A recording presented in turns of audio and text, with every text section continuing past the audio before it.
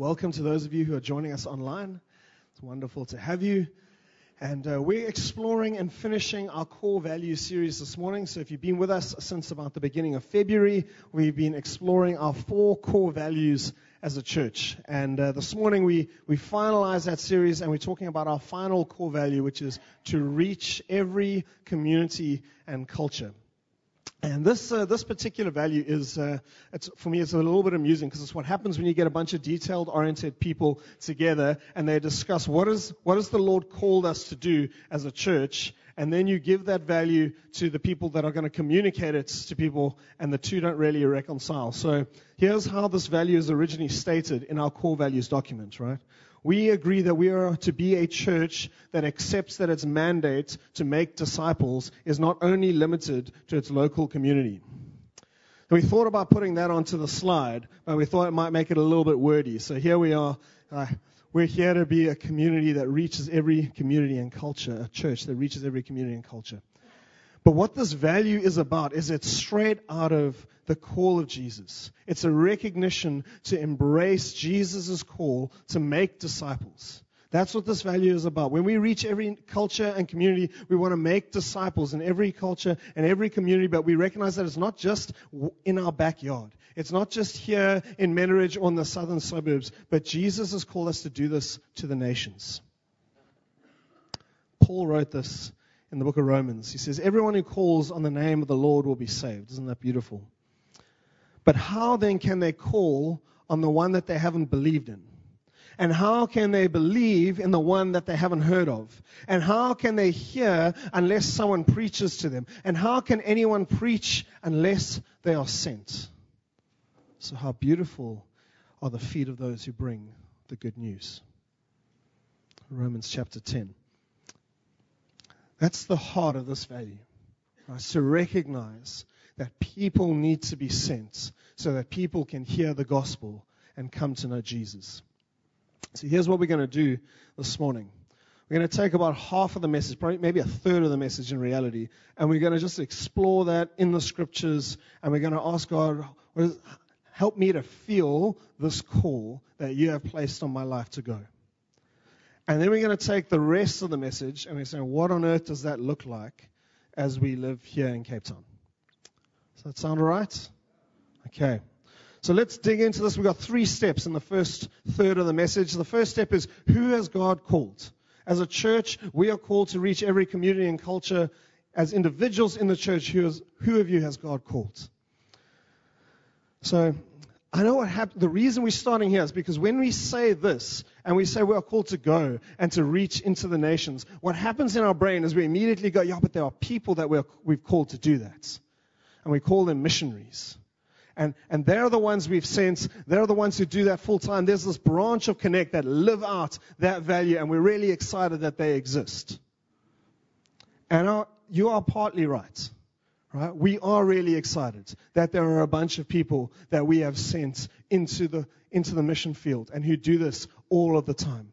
But we would make a mistake to assume that those are the only people at Connect that live out this value. Because if that's what it is, we've missed it. So I want to share with you from a scripture that I love. It's a scripture in John chapter 20. It's those moments in the life of Jesus where Jesus has just died. And it's the end of that weekend, and the disciples are a bit concerned. And so they've all gathered together into a house, and the doors are closed, and they're locked because they're worried that the persecution that came after Jesus is now going to come after them. And they're terrified. And as they're in this space, Jesus suddenly appears to them. And he says, hey guys, it's me.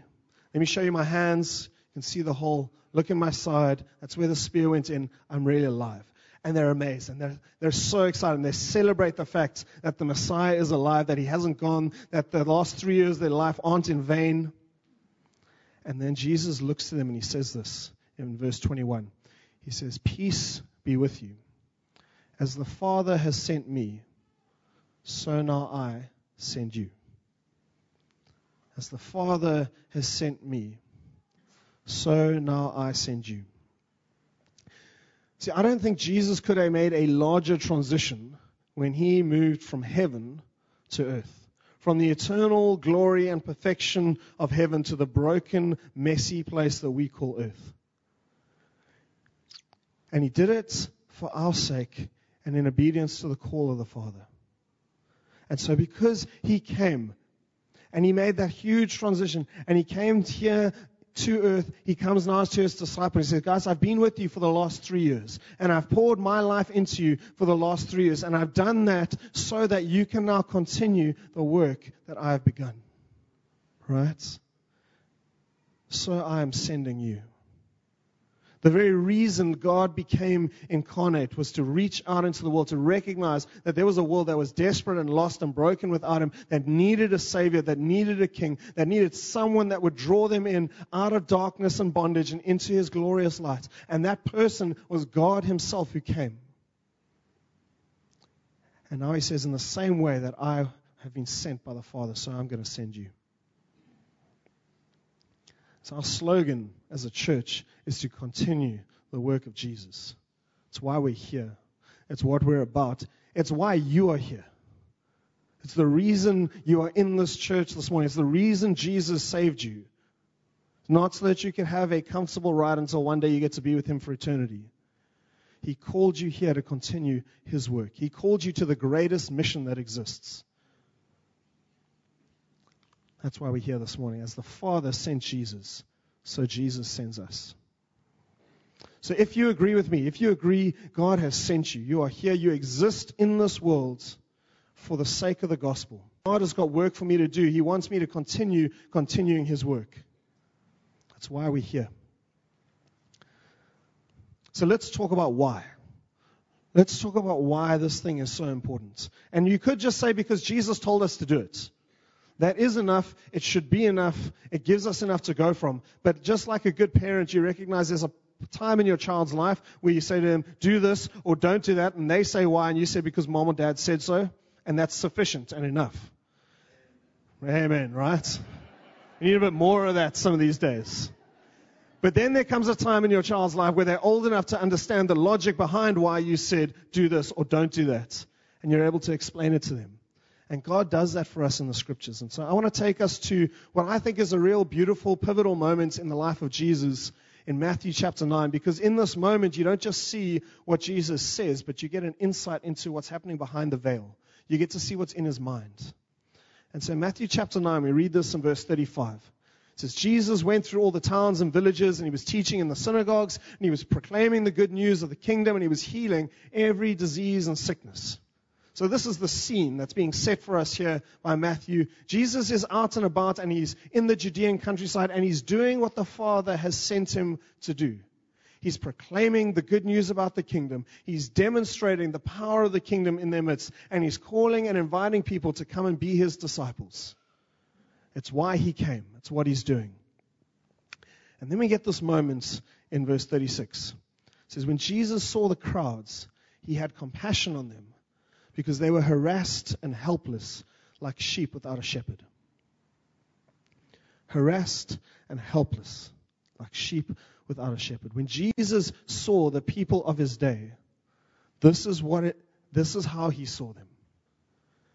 This is what's in His heart. And let's pause for a moment and just consider those words, because there's something important that we need to take out of that. Firstly, Jesus speaks about the crowds. The crowds is just a nice way of saying the general populace, the people that were around. They weren't a specific group of people. They were just the people in the area, and they were people just like you and just like me.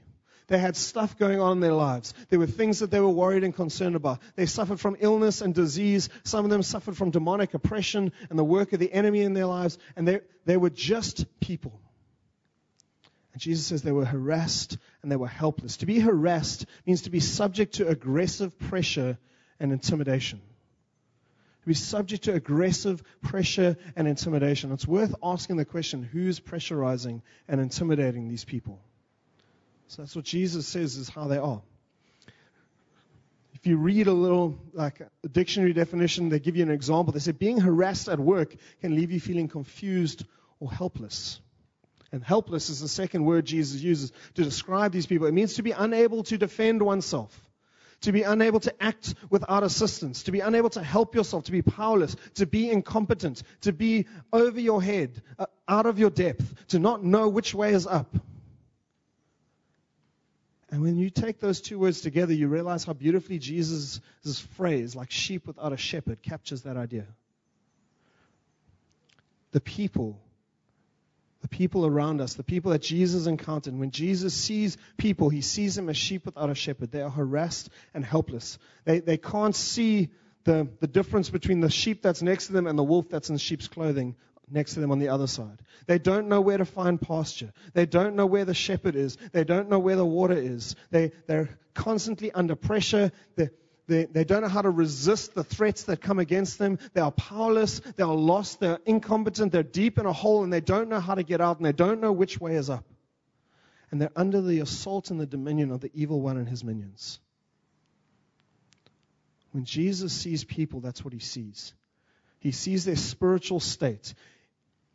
And for me, this is so beautiful because even at the moment of his death, as Jesus is being executed on the cross, as the people who are lost and confused and helpless and harassed are in their confusion, targeting him with the fullness of their persecution, what does he do? He prays to the Father for them, and he says, what? Father, forgive them. Why? Because they just don't know what they're doing. They don't know that the Savior of the world who has come to lift them out of the pit is currently being destroyed because of them, and they just can't understand because they're harassed and helpless. So friends, what happens to us when we see the people of our world? Can we see beyond the surface? Can you see their deep spiritual desperation? Or do we stop at our surface level understanding?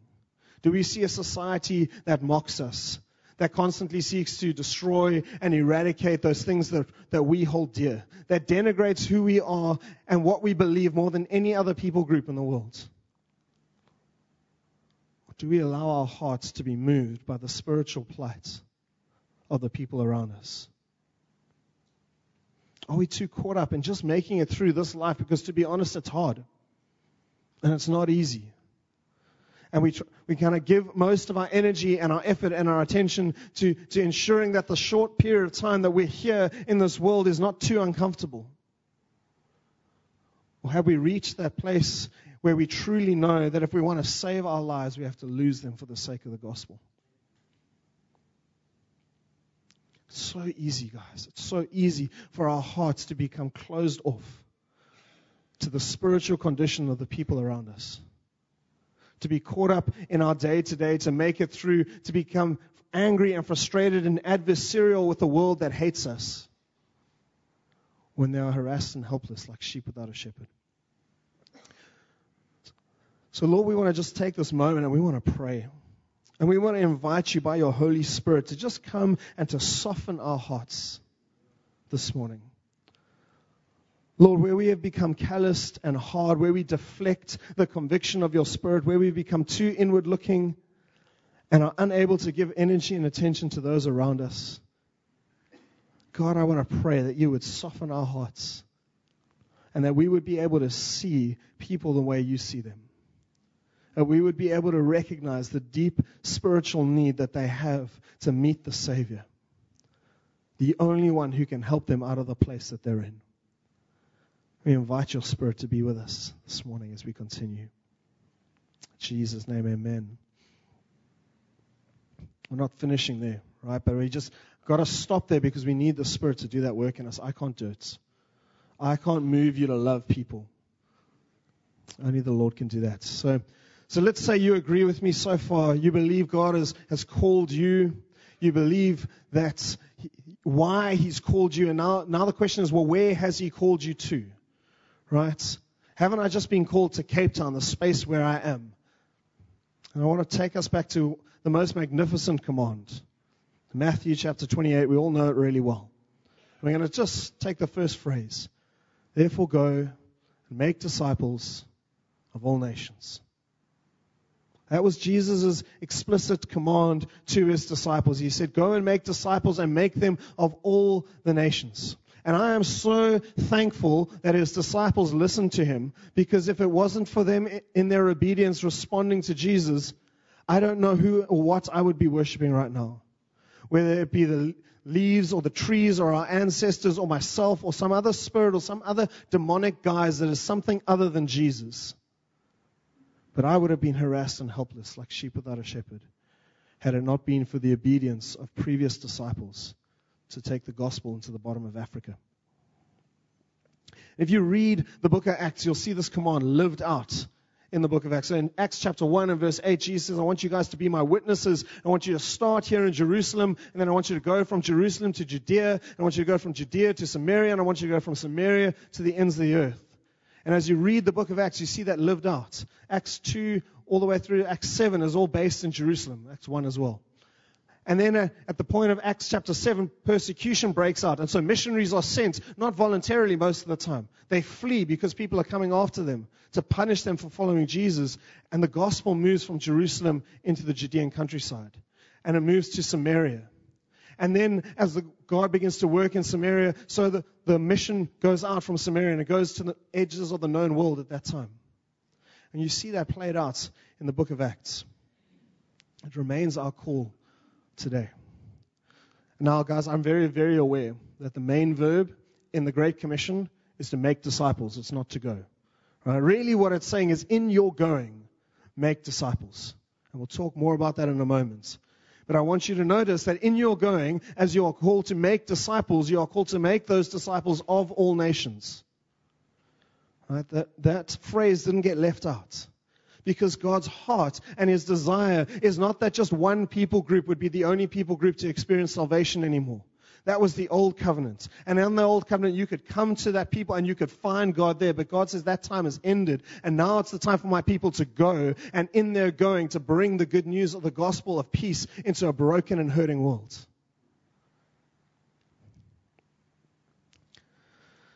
So what are we to do with this call to make disciples of all nations? I want to start by saying we need to take our shields down, all right, which is something that Jason used to say. For those of you who remember, Jason is one of the pastors who was here before me. And what he meant by that is often when we read a passage that we know well, and if there's one passage we know well, for Christians it's this one, for non-Christians it's John 3:16. Right, but when we read a passage we know well, what immediately happens is we have like a deflector that comes up. As the conviction of the Spirit would come, so we're like, nope, I'm good. I've done this already. I understand what this application means in my life. And I want us, just for this morning, I want to encourage you to just take that away. And so maybe you've processed this before with the Lord. And maybe you're currently engaged in things together. But let's just invite the Lord to convict us as He might want to speak to us as He might want to. And so again, Holy Spirit, we invite you to be present amongst us this morning and to speak what you would say to us. We want to feel the fullness of your call to make disciples of the nations as we go. And we don't want to miss something that you would ask of us because we think we've already heard it. And so come, Lord, come and just speak in our space together this morning. We invite you and give us grace, faith, and boldness to trust you as you do. We ask this in Jesus' name. Amen. All right, that's me basically done with the call. That's the value. What do you do with that now? What do we do with this value that God has given us? So let's talk application. We agree that we're sent. We know why we've been sent. We know where we've been sent. So what do we do? If you live here in Cape Town, South Africa, how does this apply to you? Well, let's start with this. There are some of you who might be here now, but that God is going to call you to go. Right? To go in the full-time way that we normally conceive of as being dedicated mission work. Some of you might be here this morning, and this might be one of those moments where God says, hey, it's time. You've been going this way. I want to actually let you know there's a call for you, and I want to send you here. And if God is doing that in your life this morning, this is an incredibly significant moment. And we want to allow the Spirit to say that. And because Shane has more experience in knowing what that looks like, I've asked Shane to just share some next steps. So if you're here and you're just beginning to hear the Lord saying, there's a place I'm calling you to that's not here, have a listen. Shane's got some wisdom to share from some experience. And I trust the Spirit will speak through him. Thanks, Brad. So God called me when I was 14 years old. I was at a youth camp up in Kimberley, and I felt very strongly the Lord speaking into my heart. It was only 26 years later that call became completely fulfilled. But in the process of that, in the journey from 14 to 40, there was something that He was stirring in my heart. And I thought that delay was, that call is no longer relevant. Maybe God just changed His plan. Maybe He did want me to be a school teacher. But as I was school teaching, there was always this thing in my heart. There's something bigger. There's something else. You may have heard a call from God prior to today. Or maybe God's speaking to you today. And there's a call to go out and to be a witness in a place that's not Cape Town. And if there is something that He's stirred in your heart, if it's a thing from God, it will grow and grow and grow. It will be something that you just can't shake off. I couldn't shake it off for the years that I was school teaching. And then I was pastoring in a church down in Durban, and still there was this thing in my heart. There's something, God has got something else for me. And I knew that it was going to be a distant call. Sandra and I, we prayed about it for many, many years. In fact, it was a journey of 10 years for Sandra and I together along that process of, God, where do you want us to be? What do you want us to do? Where do you want us to go? And so our hearts were stirred in that, and it just kept increasing and increasing and increasing. My journey was literally one day I was on the church property. There was a couple that had been in the Philippines. As I walked by, I greeted them. They said, "Hey, come and chat." And I went over to them, and as I began to chat with them, so they said, "So when are you coming to the Philippines?" I'm like, "What? What do you mean, when are you coming to the Philippines?" They said, "We've been there for a year. God's mandate to us was to go and to prepare the way for others to come, and you've been on the top of our list for the last year." Like, okay. I got home and I said to Sandra, "Hey, I just met Alan and Pam Bebb today." And Sandra said to me, "So when are we going to the Philippines?" Because God had been stirring in her. You may have had something like that stirring in your heart, or maybe God begins to stir something today. So what do you do with that? First of all, I want to say this. Delay is not necessarily of the devil. We sometimes think that delay is of the devil. Daniel was 12 years old when God spoke to him very specifically about mission. I was 14 years old. Daniel's 25. I won't tell you. But delay is not necessarily of God. Delay is a time where God, if it's a call from God, where He will stir that and He will keep stirring that and prepare you spiritually and mentally and emotionally, sometimes even physically, to get ready for that call. So that will intensify. God was busy refining so many things in my life. And He was also helping us as a family get used to the fact of not having things. So that's part of the journey of simplifying lifestyle. Well, we were helped because there were people that came into our home and took some of the stuff that we had. This is South Africa. And so some of the stuff that we held near and dear was gone. And so it was an easier release. But then there were also some practical steps, and I want to just share some of those practical steps with you quickly. If God is calling you today, if you feel something stirring in your heart, then speak to me or speak to one of the guys on the C2N team. Connect to the Nations team. That's myself, Michelle Cable, she's here today. Jeff Howell, he's not here because he's damaged his leg. And then Pam Weston. Pam, are you here? Pam's not here. Okay, so speak to us. Speak to one of us. We have a heart and a passion to see Connect Church out in the nations. Then secondly, listen to the wisdom and the counsel of the wise and experienced. But don't let them thwart what God is doing in your life. There was a guy that I really valued and appreciated, and when I spoke with him about the call that God had in my life, he said, "Shane, you're crazy. That is ridiculous. That's not God." Like, what do you mean that's not? He said, "That's not God. That's just a ridiculous move. That's irresponsible. You're just being crazy." I knew God's call. But I want to encourage you to speak to people who have wisdom and understanding and can guide you along the journey. Then pray and keep praying. You'll hear that come up a couple of times. Pray for clarity. Pray that God would speak to you about a geographical location.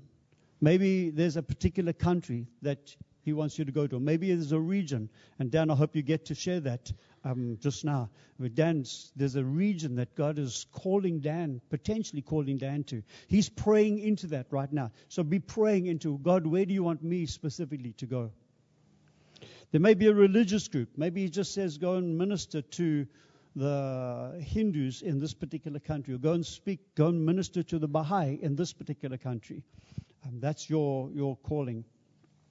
Maybe there's a subculture, the bikers in America. It's a subculture.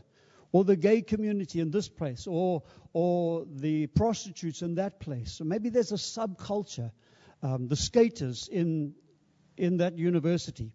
Maybe it's a people group, a particular people group. We felt God calling us as Connect Church to the Yao people in Malawi. And the Yao are Muslim people. They're Muslim folk. They were slave traders. They were rejected. And so Islam became their religion. And God called us specifically to go and minister to them.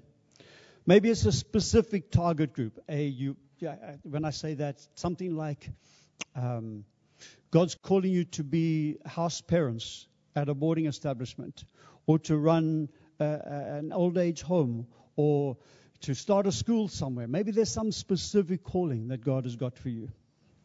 For us, we knew, as we were praying, we knew it was the Philippines, because the particular church that we were in at the time had flags on the one side of the church, and regularly would be go and pray under the flags. Go and pray for the nations. And I always prayed under the flag of Israel, because the scripture says, pray for the peace of Jerusalem.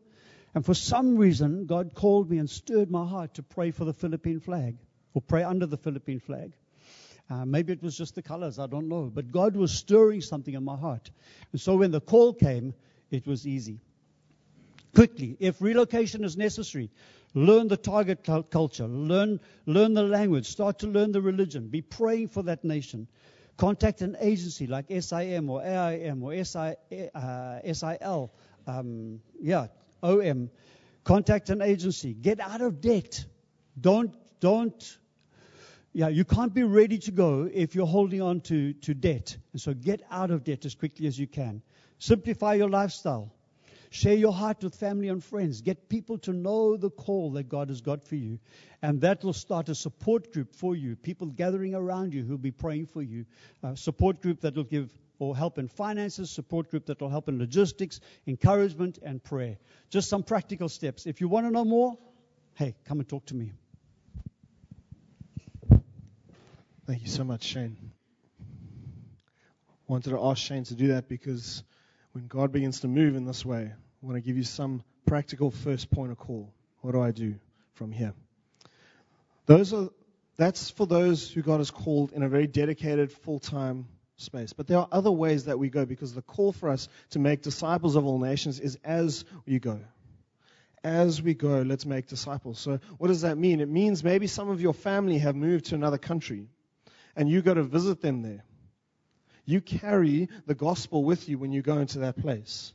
Right? Often those places are far less receptive to the gospel than here. We've had friends who are in the UK tell us how difficult it is to talk about Jesus there, and how it feels like coming home is like a breath of fresh air, just because the presence of Jesus is so much more easily able to be perceived and spoken about and engaged with. So when you go to visit your family in the UK or Australia or wherever they might be, somewhere else in Africa, I don't know. But you go as a missionary into that place. You carry the gospel with you, the presence of God, as you reach out to meet with them. Maybe your business sends you on trips. Maybe you have the misfortune of having to take the red-eye flight to go up to Joburg or Pretoria or Durban or Dubai or wherever else it is that you have to do business. You don't just go to do business in that place. You go, as you go, you look to make disciples. You begin to pray, Lord, who are the people that you're going to put in my path and in my space that I'm going to encounter, that I'm going to have an opportunity to share something of the gospel with? But there are mission opportunities that are close to home in communities around us. and they are being run by many people in the church and spaces where you can get involved. So we're just going to go through them. The Capricorn Angels. You can chat to Ali Wilson. They create and collect toiletries that they distribute to ladies in Capricorn who can't buy the necessary toiletries that they need for themselves. We have Children at Risk, which is a YWAM program that is being run by Toby Brower. There we go. And they're equipping young people to serve and to care for children who are at risk. You can enroll in their school. There's the Dignity Campaign, which is helping men and women understand their identity and their belonging and their purpose in Christ. There's the Life Matters Foundation that runs literacy and numeracy programs in underprivileged schools. You can become a facilitator and help kids with their maths and their English. We have Skills to Work that looks to create sustainable employment for people who are genuinely seeking a way out of unemployment. They're busy investigating a project in Zimbabwe at the moment and need funds to pull that together. There's Valuable to Jesus that looks to restore dignity and identity to children at risk on the Cape Flats. There's Hands and Feet, who work with children and families in the Sierra community that's near Strandfontein. And they try and bring families through challenges and keep families together. There's Hidden Treasure, which is a charity store where you can donate stuff that you're not using anymore, and anything that is then available there is bought by those who have less, and any proceeds that come out of that store are given to the work of the gospel in various different places. You can also go and volunteer there as well. They're always looking for people to help them at sort of 4 hours a week, I think. There's Hope Prison Ministries, which looks to facilitate offender and victim reconciliation and bring the gospel of hope into prisons to the people who have the least of it. There's Jaira Ministries that teaches Muslim women to bead in order to facilitate their employment. There's Learn to Earn that seeks to address unemployment and equip people with market-related skills to make them employable. There's Skillwise that trains people in computer skills who are young unemployed people to help them find work. There's Stop Ministry, which helps people and their loved ones who are trapped in pornography and advocates for godly values around pornography in society.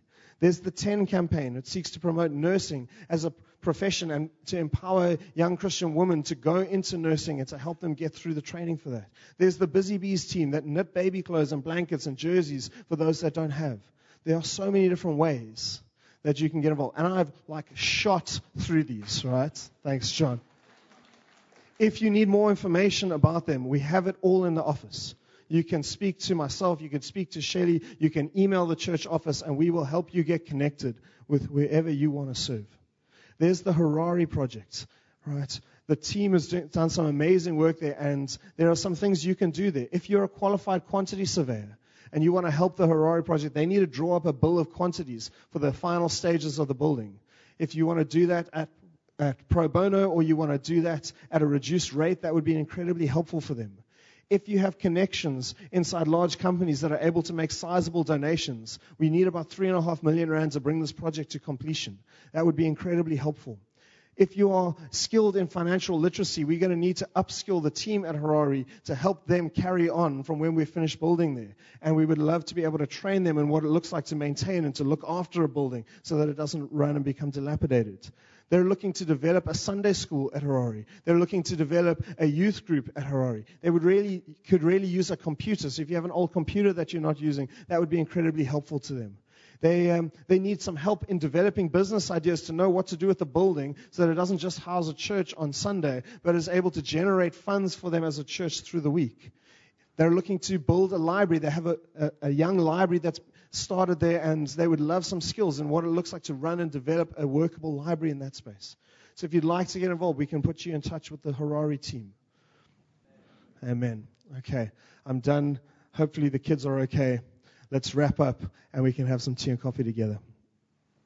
Lord, we thank you so much for the time that we've had together this morning. And I just pray, God, that if you have been working by your Spirit this morning, that we wouldn't miss the voice of your Spirit that is calling us in obedience to follow you and to continue the work that you began, Jesus. And that your gospel would go from this church into all the nations of the world. We pray for that, God. And so I just pray that you would give us grace and faith and boldness to act as you are speaking, to trust you where it looks confusing and uncertain and we don't know what's next. Lord, we trust you to continue building your church in every nation that you give us grace to access. We pray this in Jesus' name. Amen. So friends, thank you so much for being with us this morning. And if there is something that you need to do, there's someone you need to speak to, a prayer guide that you want to pick up, please go and do that now. Dan and Karen will be available outside. You can chat to them. If you want to chat to myself or any of the elders, we are here for you. Otherwise, have a wonderful week, and we'll see you soon.